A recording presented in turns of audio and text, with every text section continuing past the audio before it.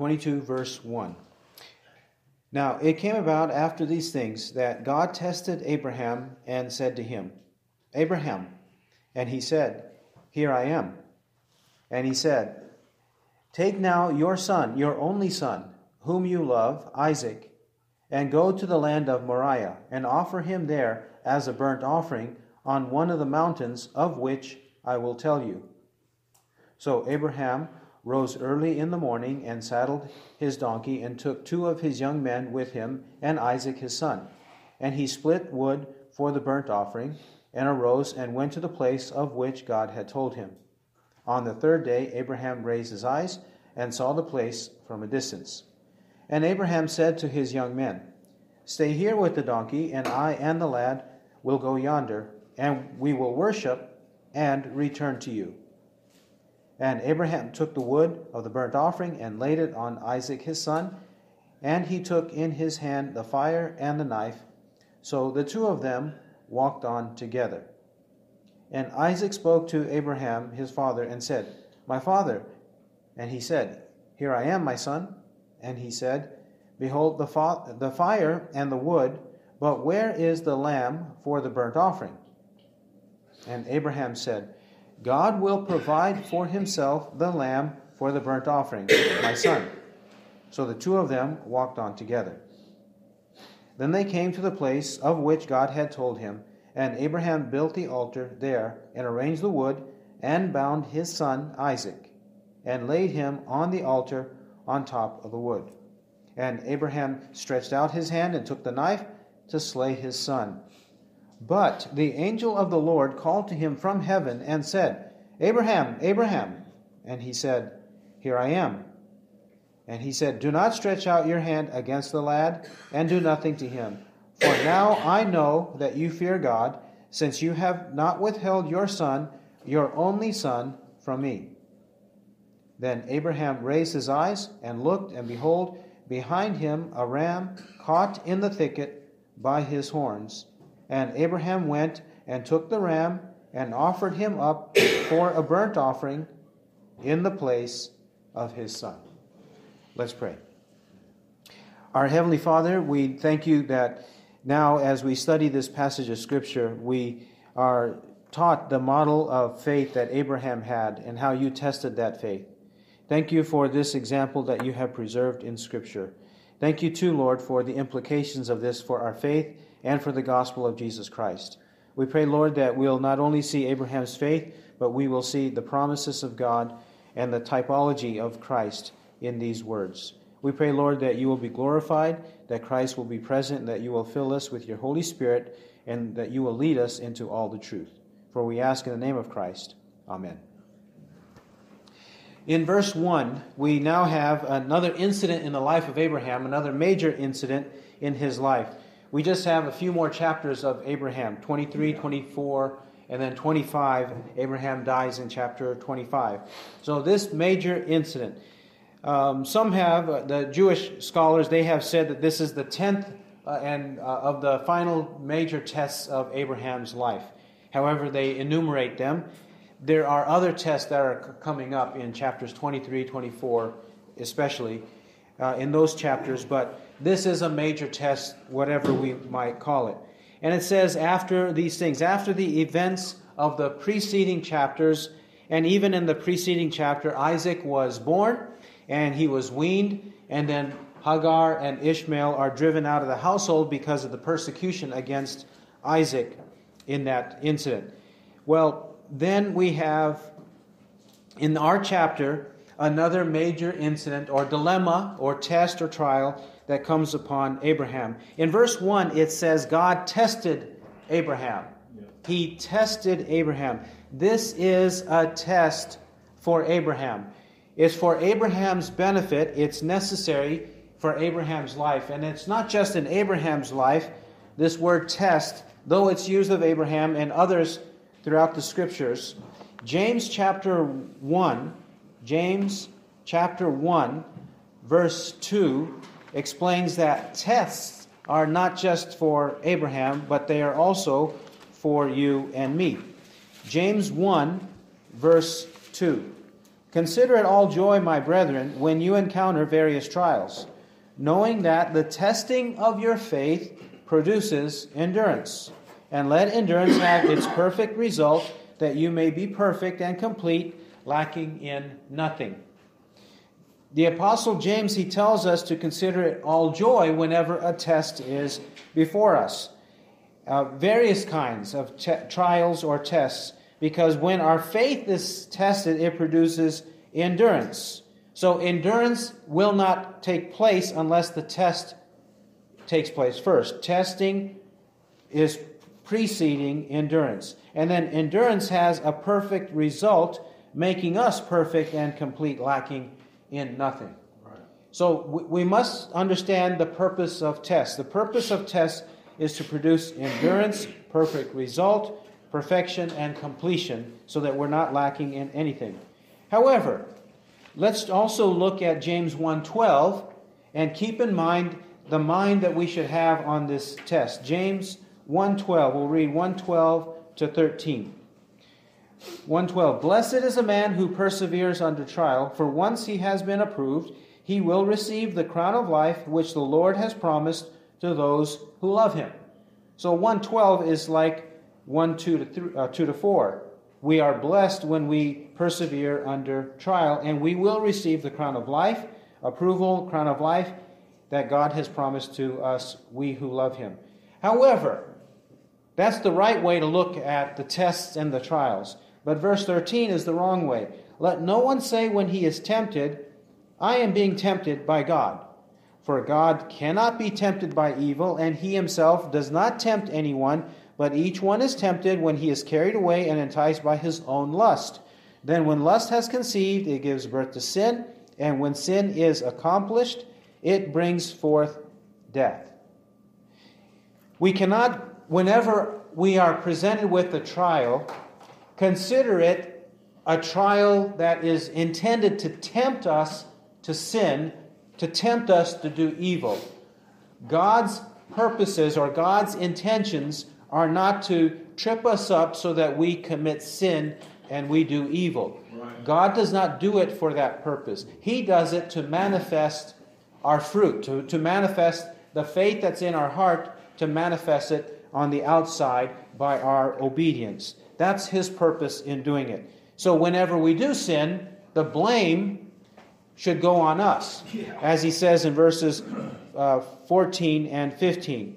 When we are carried away into sin, we are enticed by our own lust. Lust conceives and gives birth to sin. Sin is accomplished, and then it brings forth death. That's not what's happening in Abraham's case, as we know from reading the passage further. He's going to be faithful and do the opposite of all this. He's going to persevere under trial. He's going to consider it all joy when he undergoes various trials, and even this severe trial of being commanded to offer up his own son on the altar. That's the kind of faith he had, and that is manifested here. So, God calls to him in verse 1, Genesis 22, 1, Abraham, and Abraham with alacrity, with swiftness, he says, here I am. He's saying, I'm ready.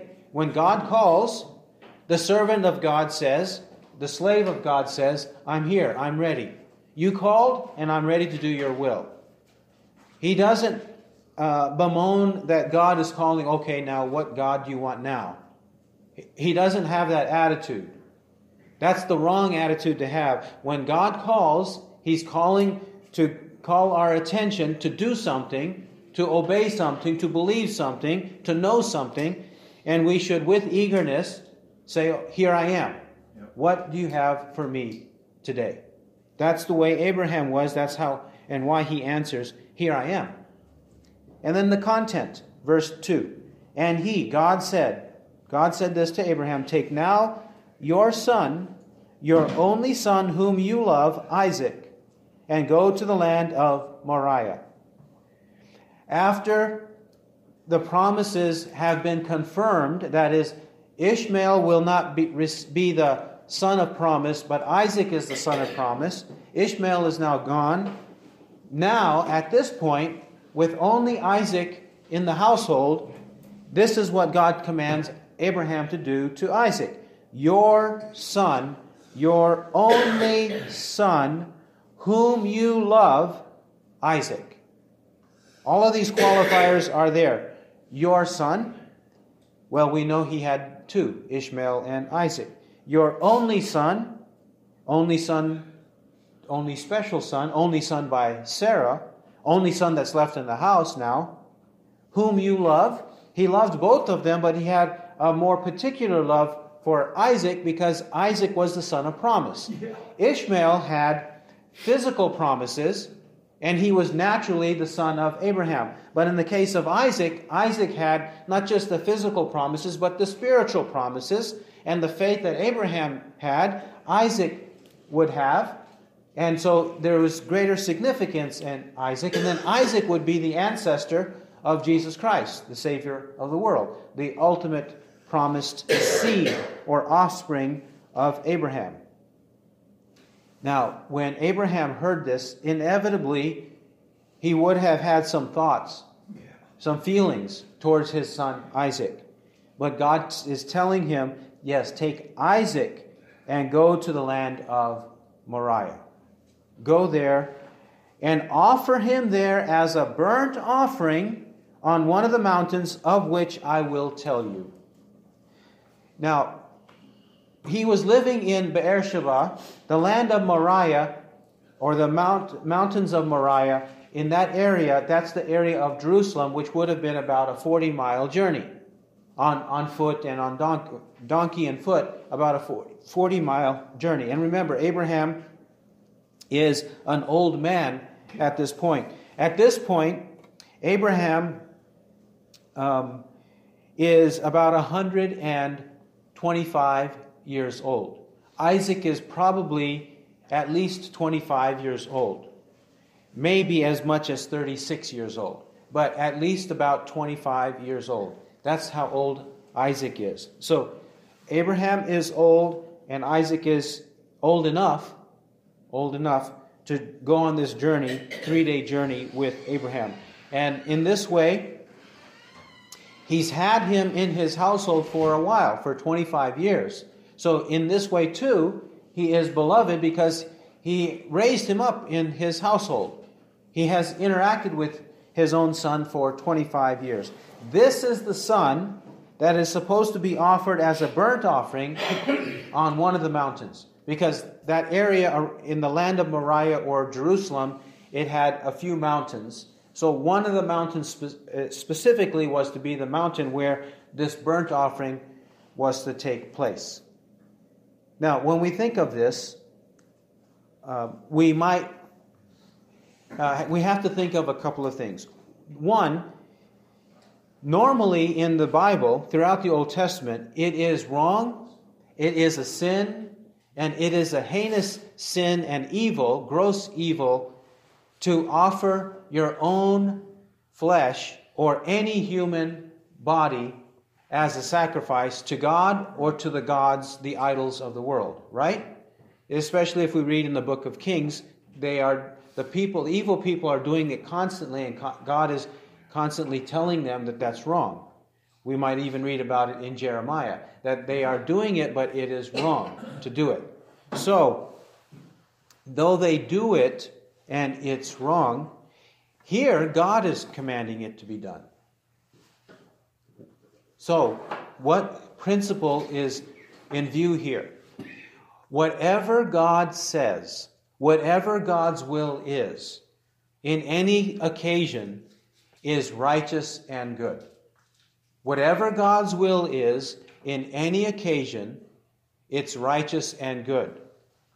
And so the man of faith, like Abraham and all of us, whenever we hear God saying anything in Scripture, our immediate response should be, it's not always, but it should be, that's right, and that's good. Even though at the moment we might have doubts, at the moment we might be perplexed, at the moment our flesh might arouse itself and say, no, that doesn't seem right. That can't be right. That can't be good. It might do that, but we have to have faith like Abraham did and like many others did. Whatever God says is right and good. Now, this is a very odd incident, right? It's an exceptional incident. We know that Abraham did not eventually slay him, but the intention to slay him in any other circumstance would be sin. Both the intention to sin and the commission of sin, both are sins, right?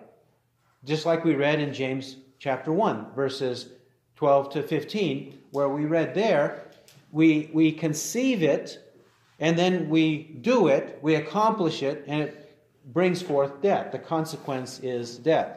So, sinning on the inside in our heart, and then sinning with our hands and our actions, both are sins.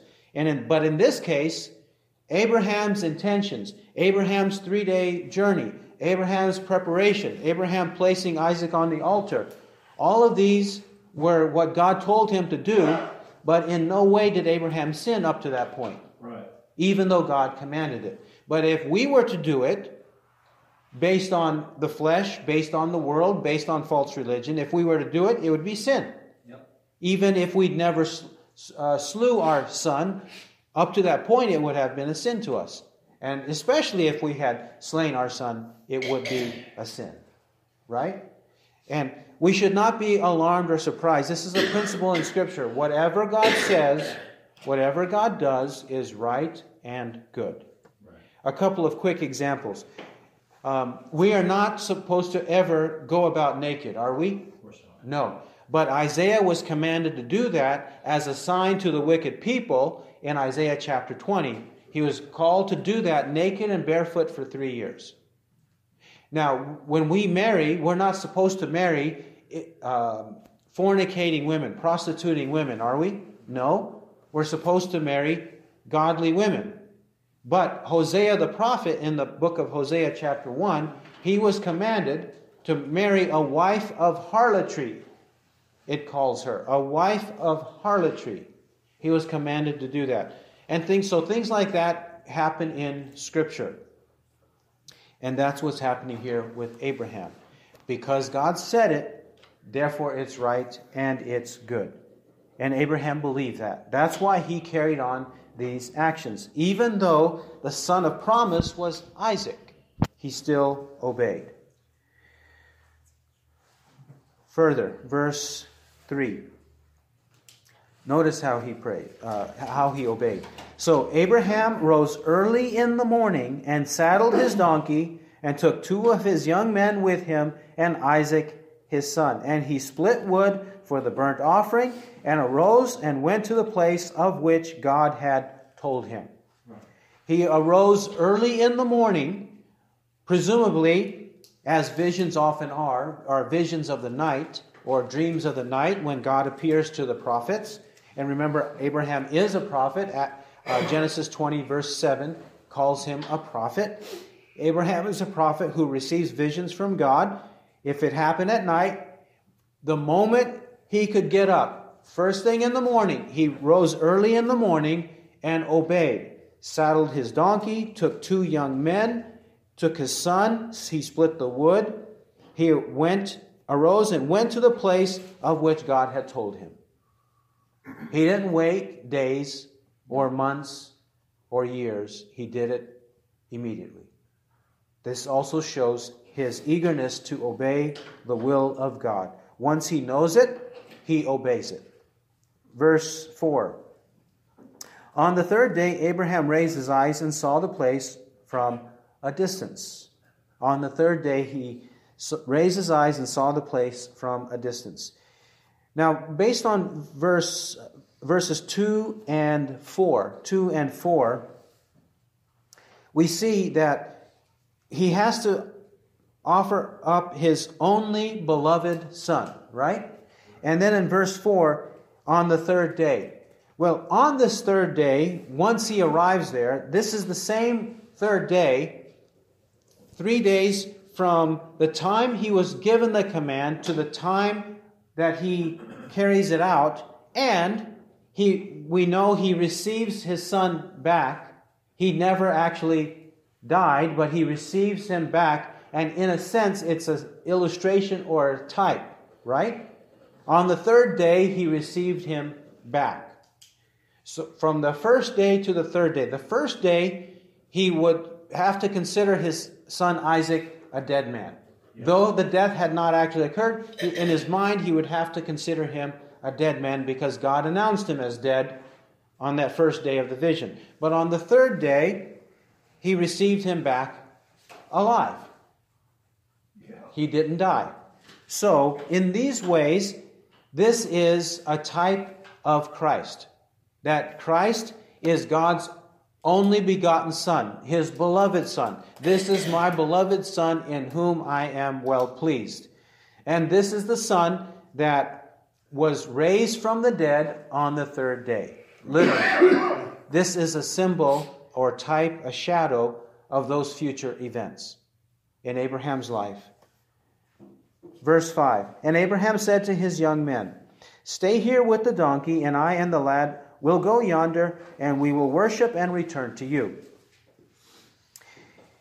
The young men are to remain, and we know from verse 3, there's two young men.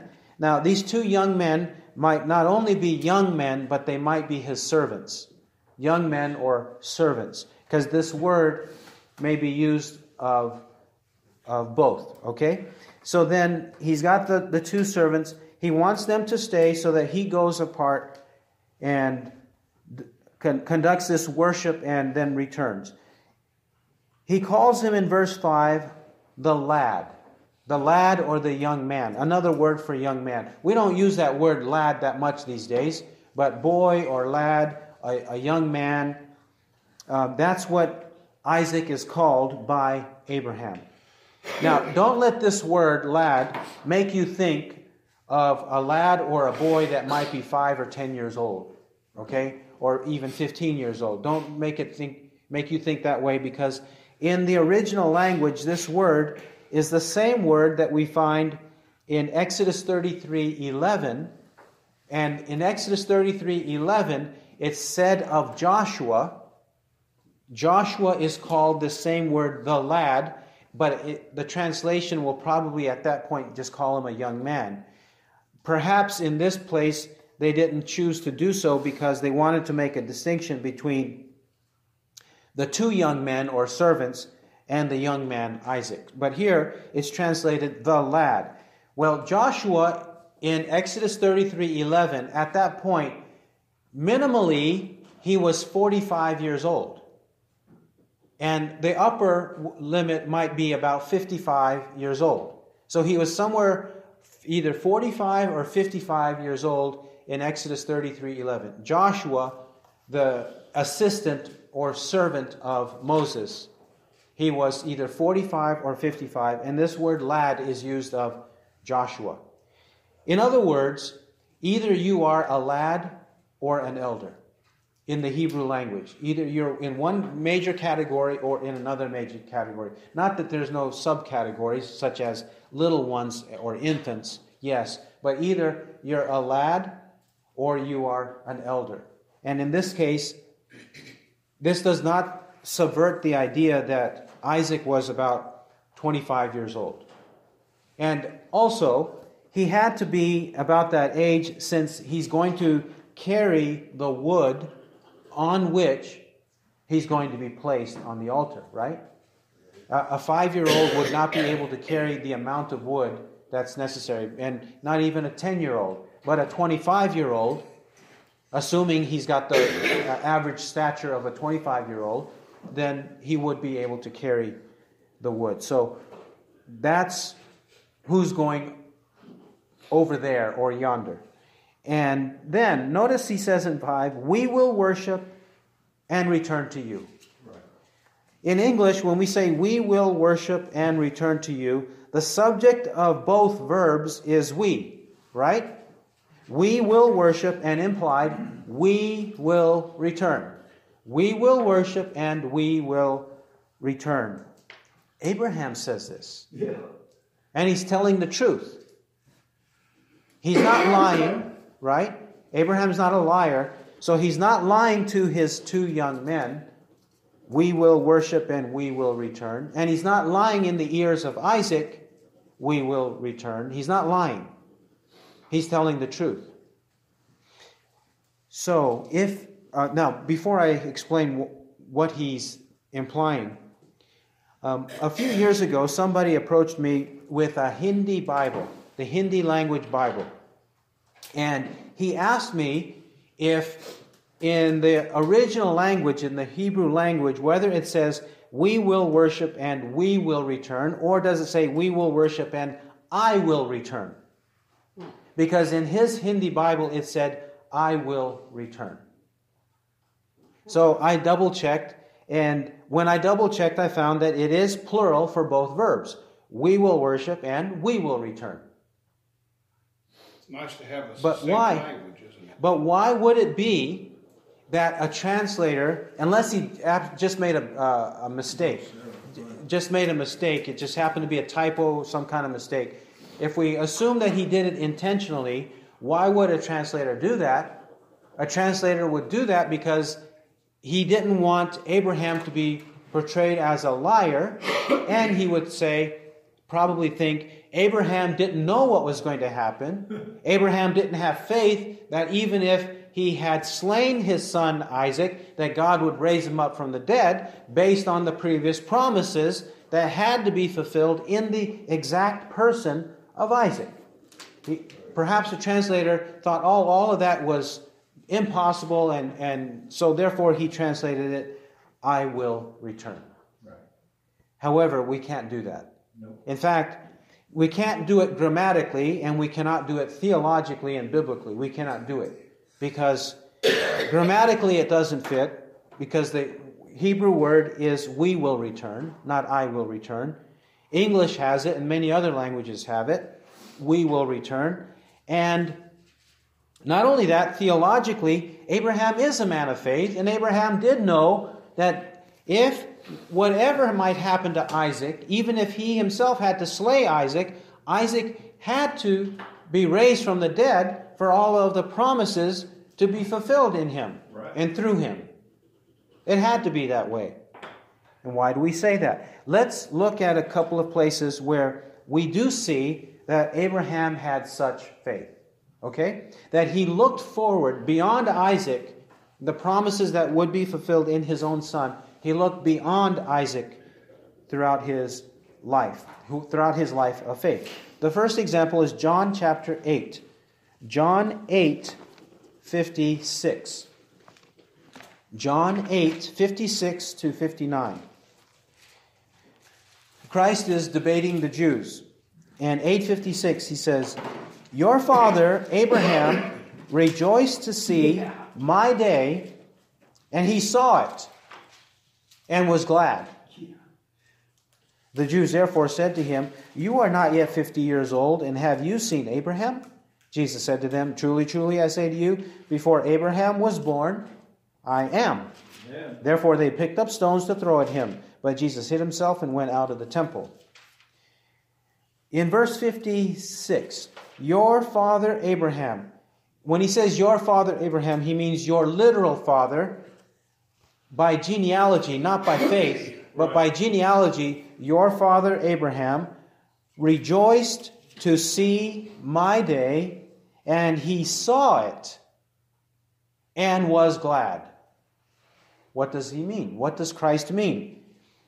Abraham rejoiced to see the day of Christ, the day that Christ would enter into the world and pay the penalty for Abraham's own sins, rise from the dead 3 days later, and all of the other elements of the gospel. Abraham rejoiced to see Christ accomplish all of this.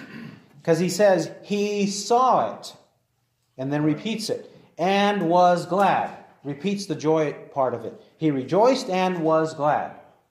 This definitely Abraham experienced. So this would explain in Genesis-22 how Abraham looked beyond all of his contemporary activities, all of the things that he was expected to undergo through trials and tests, because he was putting his faith in Christ. And the Jews know that Jesus is talking about Abraham during Abraham's life. Right. Jesus is not talking about Abraham after Abraham's death or in some other phase of Abraham's existence. He's talking about Abraham while Abraham was a prophet during these chapters in the book of Genesis. Because of verse 57. The Jews therefore said to him, "You are not yet 50 years old, and have you seen Abraham?" How is it that Abraham knew all of these things? How could you say that he knew about you when you're not even 50 years old, Jesus of Nazareth? You're not even 50 years old. And Abraham lived 2,000 years before us. So how could you see him? Because if you did see him, then we could understand that you appeared to him, you revealed yourself to him, you revealed your promises to him, and one of which was that eventually you would come into the world in physical form, take upon human flesh. The Word became flesh and dwelt among us, John 1:14. Then we could understand that was the case. But there's no way you, not even 50 years old, lived or saw Abraham in a miraculous way 2,000 years ago. That's what their objection is to Christ. And Christ answers that objection. Verse 58, Jesus said to them, "Truly, truly, I say to you, before Abraham was born, I am." Christ takes upon himself the name of God, I am. Right. Translated name, I am. Taken from Exodus 3:14 and 15. They knew he was doing that. They knew he was claiming to be God in human flesh, or deity, possessed a divine nature, to be deity, and because he possesses deity, he could, whenever he wants, appear to Abraham. Yep. And he could have done that 2,000 years ago. That's what they knew he was claiming.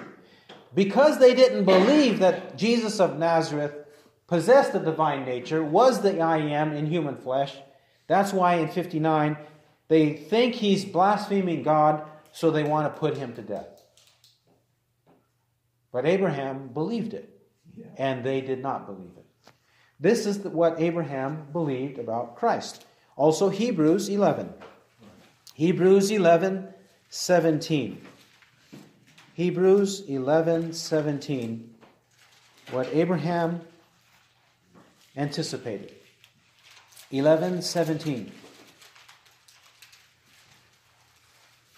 By faith Abraham, when he was tested, offered up Isaac, and he who had received the promises was offering up his only begotten son. It was he to whom it was said, "In Isaac your descendants shall be called." Shall be called or shall be named. 19. He, Abraham, considered that God is able to raise men even from the dead, from which he also received him back as a type.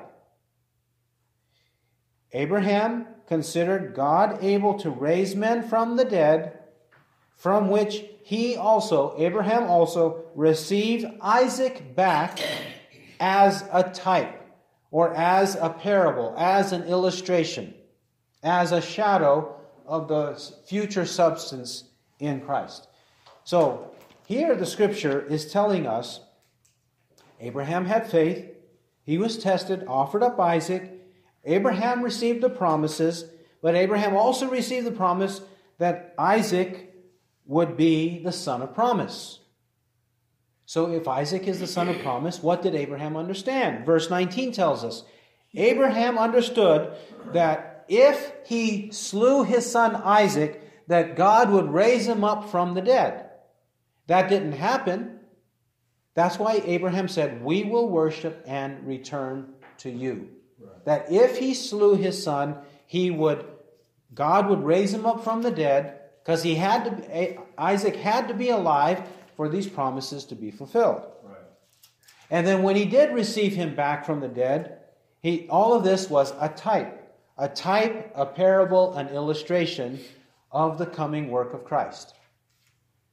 So then we have to ask, in Hebrews 11:19, received him back as a type, A type for whose benefit? A type for Abraham's benefit alone? A type for our benefit alone? Or a type for everyone's benefit who believes these things? I think the answer is the last. A type for everyone's benefit who believes these things. And why? Why?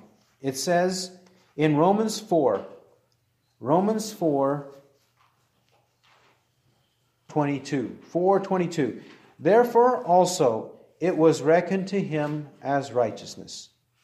Now, not for his sake only was it written that it was reckoned to him, but for our sake also, to whom it will be reckoned as those who believe in him who raised Jesus our Lord from the dead, he who was delivered up because of our transgressions and was raised because of our justification.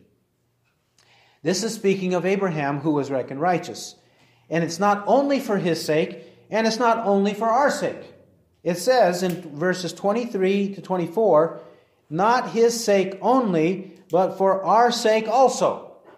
So it's for his benefit and for our benefit, which implies that it's for the benefit of all believers to be reckoned righteous. And how are we reckoned righteous? If we believe, just as Abraham believed, in Jesus our Lord, who was raised from the dead, delivered up or crucified because of or for our transgressions, and was raised because of or for our justification. Abraham believed in the death and resurrection of Christ, and so do we.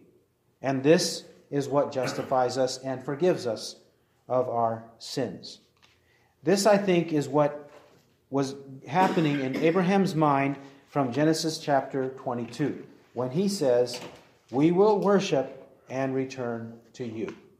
He has that kind of faith in the supernatural God in whom he put his faith. Verse 6, Genesis 22, 6. And Abraham took the wood of the burnt offering and laid it on his son Isaac, and he took in his hand the fire and the knife, so the two of them walked on together. So the supplies are there, the two of them walk on together. See in verse 6, so the two of them walked on together. Yeah. Then notice in verse 8. Verse 8. After Isaac inquires, it says in verse 8, so the two of them walked on together. Before Isaac knew anything, we'll see that in a moment. Isaac in verse 7, presumably up to this point, Isaac didn't know what was going to happen to himself. Isaac did not know what was going to happen to himself based on what it says in verse 7. And Isaac spoke to Abraham his father and said, my father. And he said, here I am, my son. And he said, behold, the fire and the wood, but where is the lamb for the burnt offering? And Abraham said, God will provide for himself the lamb for the burnt offering, my son. So the two of them walked on together. They walk on together. And why does it say walked on together? Because they walk in harmony, right? Just as the four of them had an agreement to go on this trip, a 3-day trip, now the two of them are in agreement to proceed forward.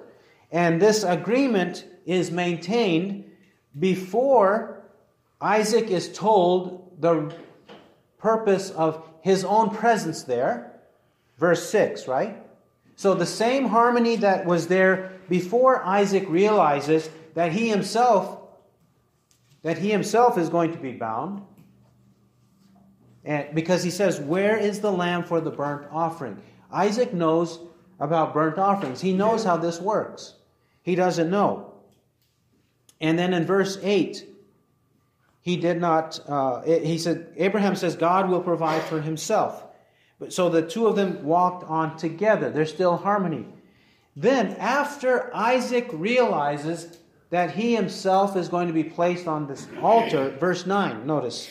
Then they came to the place of which God had told him, and Abraham built the altar there and arranged the wood and bound his son Isaac and laid him on the altar on top of the wood. He's a 25-year-old young man, right?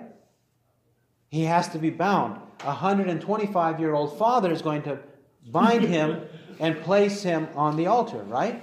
Yeah. So this, I think, is indicating verses 6 and 8 and 9, especially with the dilemma presented. Where is the burnt offering? Where is the sacrificial lamb? Where is it? By verse 9, Isaac realizes it's he himself. Yep. Right? Yeah, he has to by now. By that time, he has to know. So, this, I'm trying to show you that even though Isaac did not know until that point, once he knew, he had faith, and he was agreeable and eager as Abraham his father. Right. This indicates that Isaac did not kick and scream. Because Isaac could have kicked and screamed and ran away, right? Sure. He could have done that, but he didn't. And he let himself be bound like this. Yep. And why is this important? Because this is what Christ did. Christ did. Let's illustrate that Christ did this. John chapter 10. John chapter 10. Verse 17. 10:17. For this reason the Father loves me, because I lay down my life that I may take it again.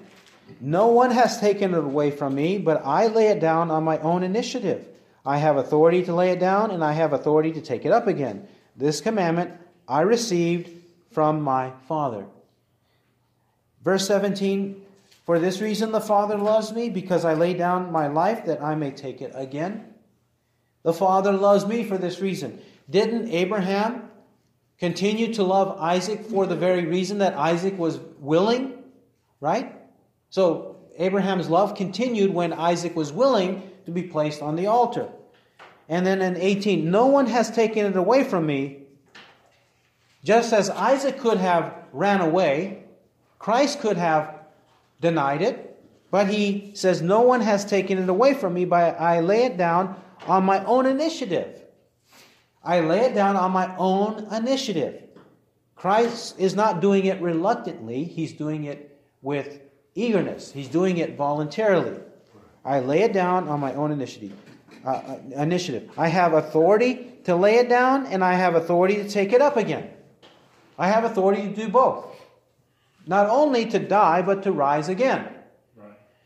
And this commandment I received from my Father. Just as at that critical point in verses 7 to 9 in Genesis 22, Abraham announced around that time, Isaac, it's you. Yeah. So the commandment that Abraham received from God earlier in the chapter, Abraham conveys that to Isaac at the right time, and Isaac says, yes, I will do it. Hebrews chapter 10. Hebrews 10, verse 5. Hebrews 10, verse 5. Therefore, when he comes into the world, he says, who is the he who comes into the world? Christ. And he says, and when Christ says it, he's saying it to the Father. We'll see that by verse 7. He says, the Son says to the Father, sacrifice and offering you have not desired, but a body you have prepared for me. And whole burnt offerings and sacrifices for sin you have taken no pleasure. Then I said, behold, I have come. In the roll of the book it is written of me to do your will, O God. In the roll of the book it is written of me to do your will, O God. So Christ now also here announces that he's coming into the world to do the will of the Father. And he's not saying it reluctantly, begrudgingly. He's not saying it that way. He's saying it with joy and eagerness. And in Psalm 40, 6-8, which is not quoted as such here, it has the phrase, I delight to do your will. It says in Psalm 40, 6-8, I delight to do your will, O God. And then, was this accidental? Was this all accidental? Either in the mind of God for Abraham and Isaac, or in the mind of God the Father for his one and only Son, Christ our Lord. No, it was not accidental. 1 Peter 1. 1 Peter chapter 1. 1 Peter chapter 1 verse 20 and 21. It says, He was foreknown, which means lovingly chosen in advance. To be foreknown means to be lovingly chosen in advance. And when was He, Christ, foreknown? Before the foundation of the world. Right. So there's no accident. There's no plan B. Before time, before the foundation of the world, but has appeared in these last times for the sake of you, who through Him are believers in God, who raised Him from the dead and gave Him glory, so that your faith and hope are in God. This was all purposed and decreed before the foundation of the world, that God would save us in Christ. And even the temptation or the test to Abraham was ordained before the foundation of the world to illustrate the coming work of Christ. Right. One more place, and that's Revelation 13:8. Revelation 13:8. And all who dwell on the earth will worship Him, everyone whose name has not been written from the foundation of the world in the book of life of the Lamb who has been slain. It says here that we do not worship the beast, are those whose names are in the book of life. But if we're not written in that book, then we will worship the beast. And it says, this book, notice it's been from the foundation of the world, which means before the foundation of the world, in the book of life of the Lamb who has been slain. Or if your Bible says that He's been slain before the foundation of the world, in either case, what do we have? Before the creation of the world, before time and matter, in eternity, the Father and the Son have decreed to have a certain number who do not worship the beast.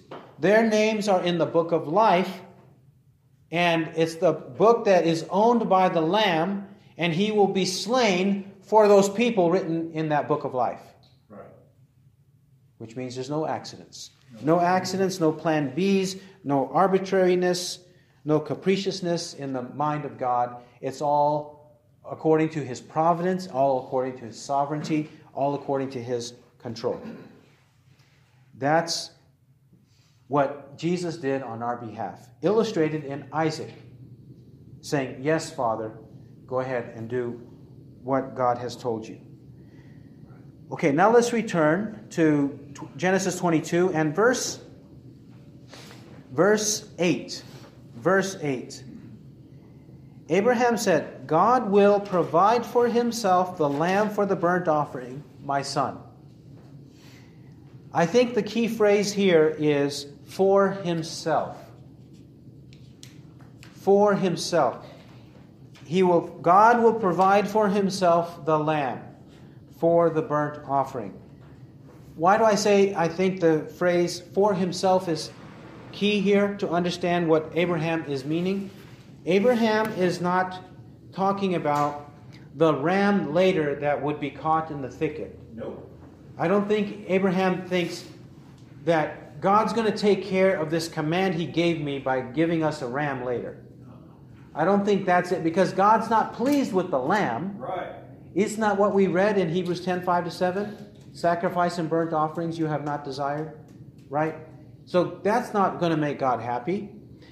And Abraham is not lying about his own son, or to his own son, about putting him on the altar and killing him, because Isaac would never have been a proper lamb for God, for Himself. So the only lamb that would be a proper lamb for God Himself is the Lamb of God who takes away the sin of the world. Right. John 1:29 and John 1:36. The Lamb of God who takes away the sin of the world. And in 1 Peter, in the passage we were just reading just before, in 1 Peter 1:18 and 19 it says, knowing that you were not redeemed with perishable things like silver or gold from your futile way of life inherited from your forefathers, but with precious blood, as of a lamb, unblemished and spotless, the blood of Christ. It is the blood of Christ which is precious, unblemished, and spotless, like a lamb. Like a lamb. I think that's what Abraham believed. If we take into account what we've said earlier about verse 5 and what we will say later in this passage.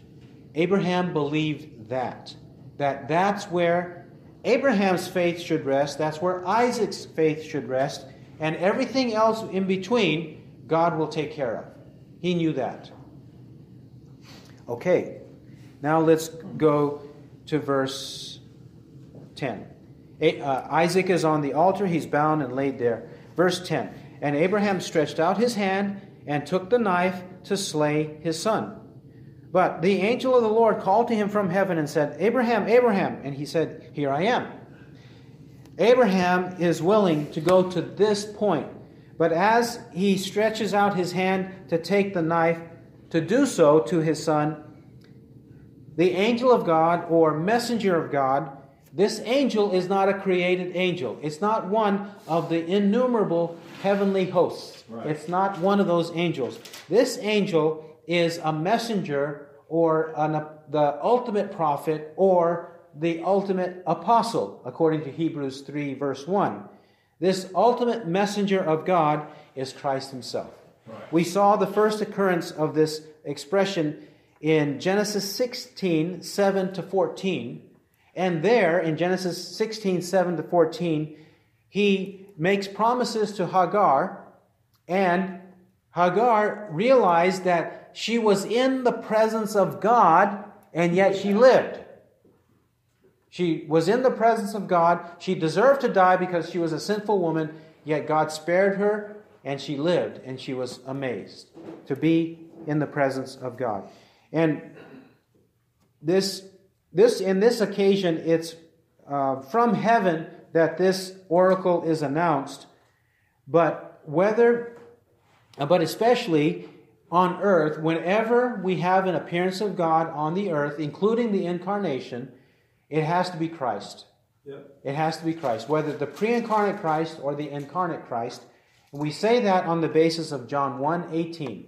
No man has seen God at any time. The only begotten God who is in the bosom of the Father, he has explained him.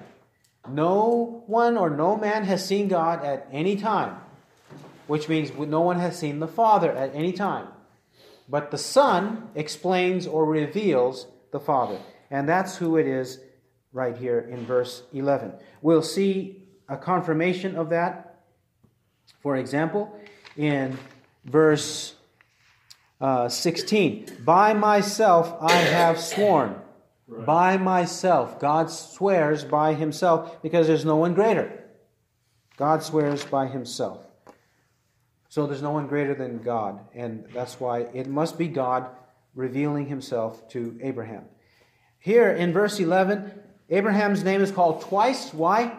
To ensure that he not bring his hand down or arm down to slay his son. Called twice because God did not intend for it to go all the way. And Abraham responds, here I am. Immediately. Yeah. He obeys again. Even though he was in the middle of an action, his hand was stretched out, he had the knife. Even though he was right in the middle of it, he knew he had to obey God whenever God speaks. So he hesitated. He stopped. And verse 12, and he said, that the messenger of the Lord, Christ says, do not stretch out your hand against the lad and do nothing to him. For now I know that you fear God, since you have not withheld your son, your only son, from me. There we have me. Yeah. From God, right? Abraham did not spare his only son from God, and therefore there's no need, because now God knows Abraham fears God. And Abraham knows. Now that is the key actually in verse 12, because this phrase, now I know that you fear God? Now I know? Yeah. Didn't God know before this incident that Abraham feared God? Of course. Yeah. Certainly he did. But why does God say it this way? God says it this way because he uses a human manner of speaking. Right. He uses our way of speaking to describe what it is from our perspective, what God is thinking and doing from our perspective. Now I know does not mean now God himself knows, but he's saying it in a way for us to realize that Abraham has further confirmation that he fears God, and it's an encouragement to him. And then we have further confirmation that Abraham fears God, or when it happens to us in our life, and we undergo a test and we succeed in that test, we have greater confirmation, encouragement, and consolation that we truly know God and fear God. Right. Because God is constantly desiring to manifest fruit in our life, discipleship in our life, godliness in our life, to confirm to us that we are his child. To help us, not to help God. Right. This is just a figure of speech. Now, this figure of speech I need to illustrate because false teachers, heretics, call, based on this passage and other similar passages, they say God is not a God of full knowledge. God is not omniscient. God does not know all things, past, present, and future. God does not know all things. And they also, by implication, say, since he doesn't know all things, he is not everywhere, and he's not all-powerful either. Right. Well, so God has become an idol based on it. And this is called, the philosophers like to call it open theism, as though open is a good thing. Like you're open-minded or something. As though to be open is a good thing. Kind of like open borders. To have open borders is not a good thing. Really, it's destructive borders, right? It's suicidal borders, because you're going to kill the nation if you have an open border. Just like with open theism.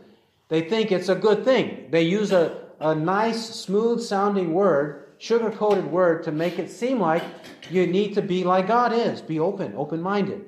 So they call themselves open theists. It's also known, even among themselves, they call themselves free will theists. So they think that we have such freedom in the human will that God doesn't know exactly. He can guess. He can be a good futurist, like economists are futurists. He can be a futurist like that. He can have a high level of predictability. He can be right a lot of the time, but not all the time. So God is more of a futurist to them because he doesn't know with certainty, and he doesn't control with certainty the future. However, all of this is heresy, hogwash, and nobody should believe any bit of it. Okay? Right. Don't even give it any credibility. Let me illustrate with two places, one in the Old Testament and one in the New. The first one in the Old is 1 Kings 17. 1 Kings 17, which records the incident in the life of Elijah when he helped a widow and her son, and then the widow's son died, and then Elijah raised him up from the dead. Okay? That's the incident of 1 Kings 17. Now, by the time we reach the incident of the death and resurrection or resuscitation of this son of the widow, earlier Elijah had performed the miracle of giving her livelihood, right? By the bowl of flour and the oil, right? He gave her livelihood when she didn't have any money.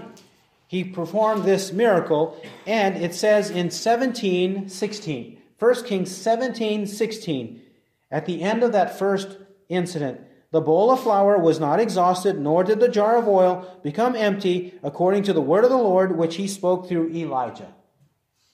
Then 17. Now it came about after these things that the son of the woman, the mistress of the house, became sick, and his sickness was so severe that there was no breath left in him. So she said to Elijah, "What do I have to do with you, O man of God? you have come to bring my iniquity to remembrance and to put my son to death. Now, so far, we've had a miracle occur, and it said it happened according to the word of the Lord, which he spoke through Elijah. Now her son is dead, and she comes to Elijah and confronts him. What do I have to do with you, O man of God? Right? Then Elijah raises him up from the dead. Correct? And notice what the woman, the widow, says after her son is raised from the dead. Verse 24, the last verse. Then the woman said to Elijah, now I know that you are a man of God, and that the word of the Lord in your mouth is truth. She says, now I know. Didn't she know before? She knew before that the word in his mouth was truth, because everything he had said and done for her was truthful and honest, and a man of integrity, right? That's the way he lived before her. And here she says, you are a man of God, verse 24. Now I know that you are a man of God. But she knew before he was a man of God, because she called him that in verse 18. Oh, man of God. She called him a man of God. She knew he was a man of God. But when she says, now I know, she means I have a further confirmation of it. Right. And I'm happy about it. I have a further testimony or further confirmation that you are a man of God. That's what she means by it. And this is the same phraseology of Genesis 22. Then, New Testament, John chapter 6. John chapter 6. John 6, verse 5. John 6, 5. Jesus, the 5,000 are to be fed at this time. John 6, verse 5. Jesus, therefore, lifting up his eyes and seeing that a great multitude was coming to him, said to Philip, where are we to buy bread that these may eat? Where are we to buy bread that these may eat? Verse 6. And this, John the Apostle tells us, and this he, Christ, was saying to test him, to test Philip, for he himself knew what he was intending to do. Right there. Christ knew what he was going to do, but he asked a question of Philip to test him. He just does it to test him. And that's all that it is. And that's the same with God testing Abraham here in this chapter. And then finally, back to Genesis 22:13. 22:13. Then Abraham raised his eyes and looked, and behold, behind him a ram caught in the thicket by his horns. And Abraham went and took the ram and offered him up for a burnt offering in the place of his son. So it's clear from verses 11 to 13 that Isaac is not slain. That did not happen. No doubt. And then it also says that there's a ram caught in the thicket. And if your translation happens to say one ram was caught in the thicket instead of behind him, in either case, there's a ram there. Now, that ram could have been roaming around. It could have been roaming around there because it was lost, or it could have been a wild one, or it could have been a miraculous one. The text doesn't tell us. But it does tell us that it was a real one by that point. It was a real one, and he offered up this ram in the place of his son. Right. So here we have a further example of a substitution. A substitution. Substitutionary death. And this is what happens typically throughout the Old Testament. When the man or the worshiper, the sinner, ought to die, he doesn't die, but God illustrates the fact that he deserves to die, but he's not going to die, by commanding that the sinful worshiper bring an offering of an animal to the temple for the animal to die instead of the worshiper. And that's to illustrate the fact that we deserve death, eternal death, the second death of the lake of fire, but instead of us dying that way, Christ was sent by the Father to take our place, in our place. The burnt offering in the place of his son, like that. Right. That's what this is illustrating. He who has ears to hear, let him hear what the Spirit says. Amen.